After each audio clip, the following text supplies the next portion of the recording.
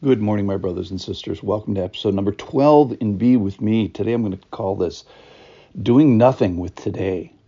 And yesterday we learned whatever you do, do not follow your heart. Instead, lead it. Follow the voice of the Lord.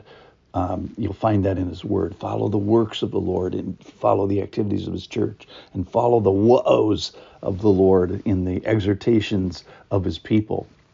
So don't believe in yourself, believe in Jesus, believe in the Spirit, believe in the indwelling, and don't believe that you are amazing. Believe that you're sinful and that you have a potential to do this wrong.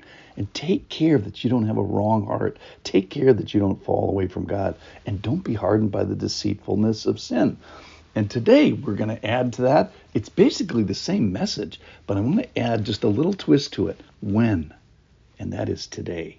So here's the verse. This is continuing, even though some of the quotes from the Old Testament are exactly the same. This is the second half of chapter 3, and it's going to sound a whole lot like the first half of chapter 3, verse 14. For we have come to share in Christ, if indeed we hold our original confidence firm to the end. As it is said, and then he quotes the same thing from verse 7. Today, if you hear his voice, do not harden your hearts as in the rebellion. For who were those who heard and yet rebelled? Was it not all those who left Egypt and led by Moses? And with whom was he provoked for 40 years? Was it not with those who sinned, whose bodies fell in the wilderness, which was everybody? And whom did he swear that they would not enter his rest, but to those who were disobedient? So we see that they were unable to enter because of their unbelief. Therefore, while the promise of entering his rest still stands, let us fear lest any of you should seem to have failed to reach it. So in this passage, we see again that God is provoked. And how do you provoke God? Well, first of all, he has to see.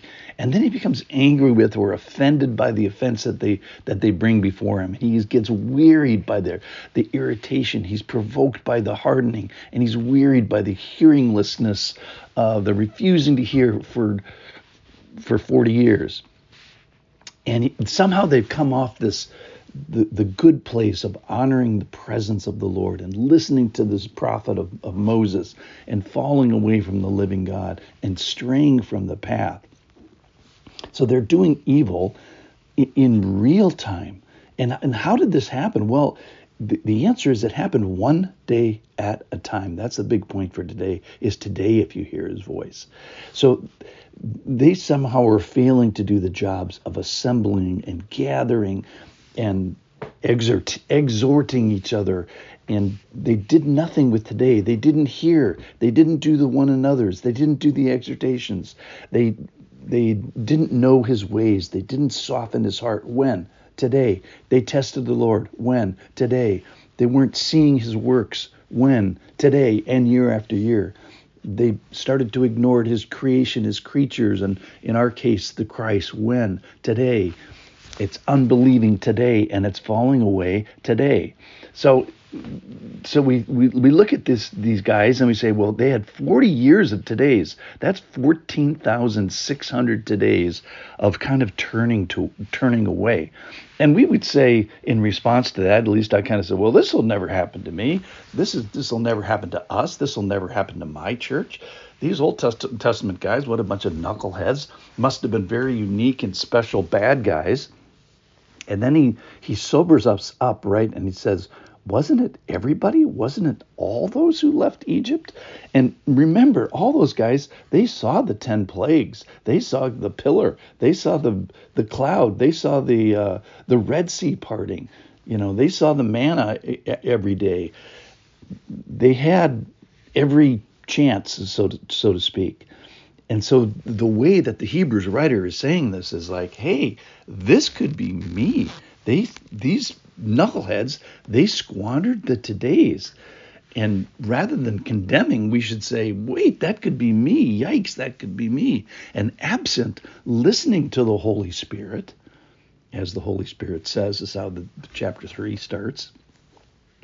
And absent holding fast to the old news. Wait, the Old Testament is authoritative?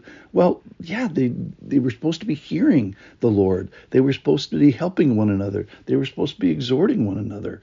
Today, they were supposed to be knowing the ways of the Lord. When? Today. They were supposed to be softening. When? Today. They were not to be testing the Lord. When? Today. They weren't to be blind to his works. When? Today. They weren't to fall away. When? Today. They weren't to provoke the Lord. Today.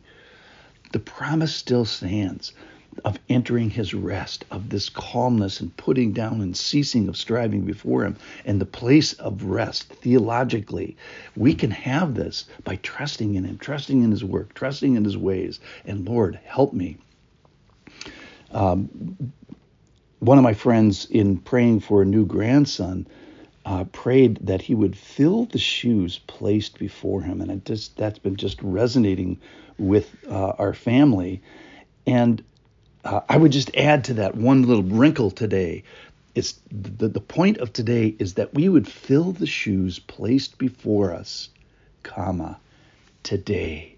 Let's not be hard of heart. Let's not be deceitful. Let's gather in assembly. Let's exhort one another. Let's hear his voice. Let's listen to his word. Let's listen to his prophets and his preachers and his pastors. Let's soften our hearts. Let's not test him. Let's see his works in creation. Let's see his work in the creatures. Let's see his work in the Christ. Let's do that for 40 years together. Let's do that 14,600 days of today's where we turn towards him and we do something with the todays that he has given us. Let's enter his rest today. Thanks for listening.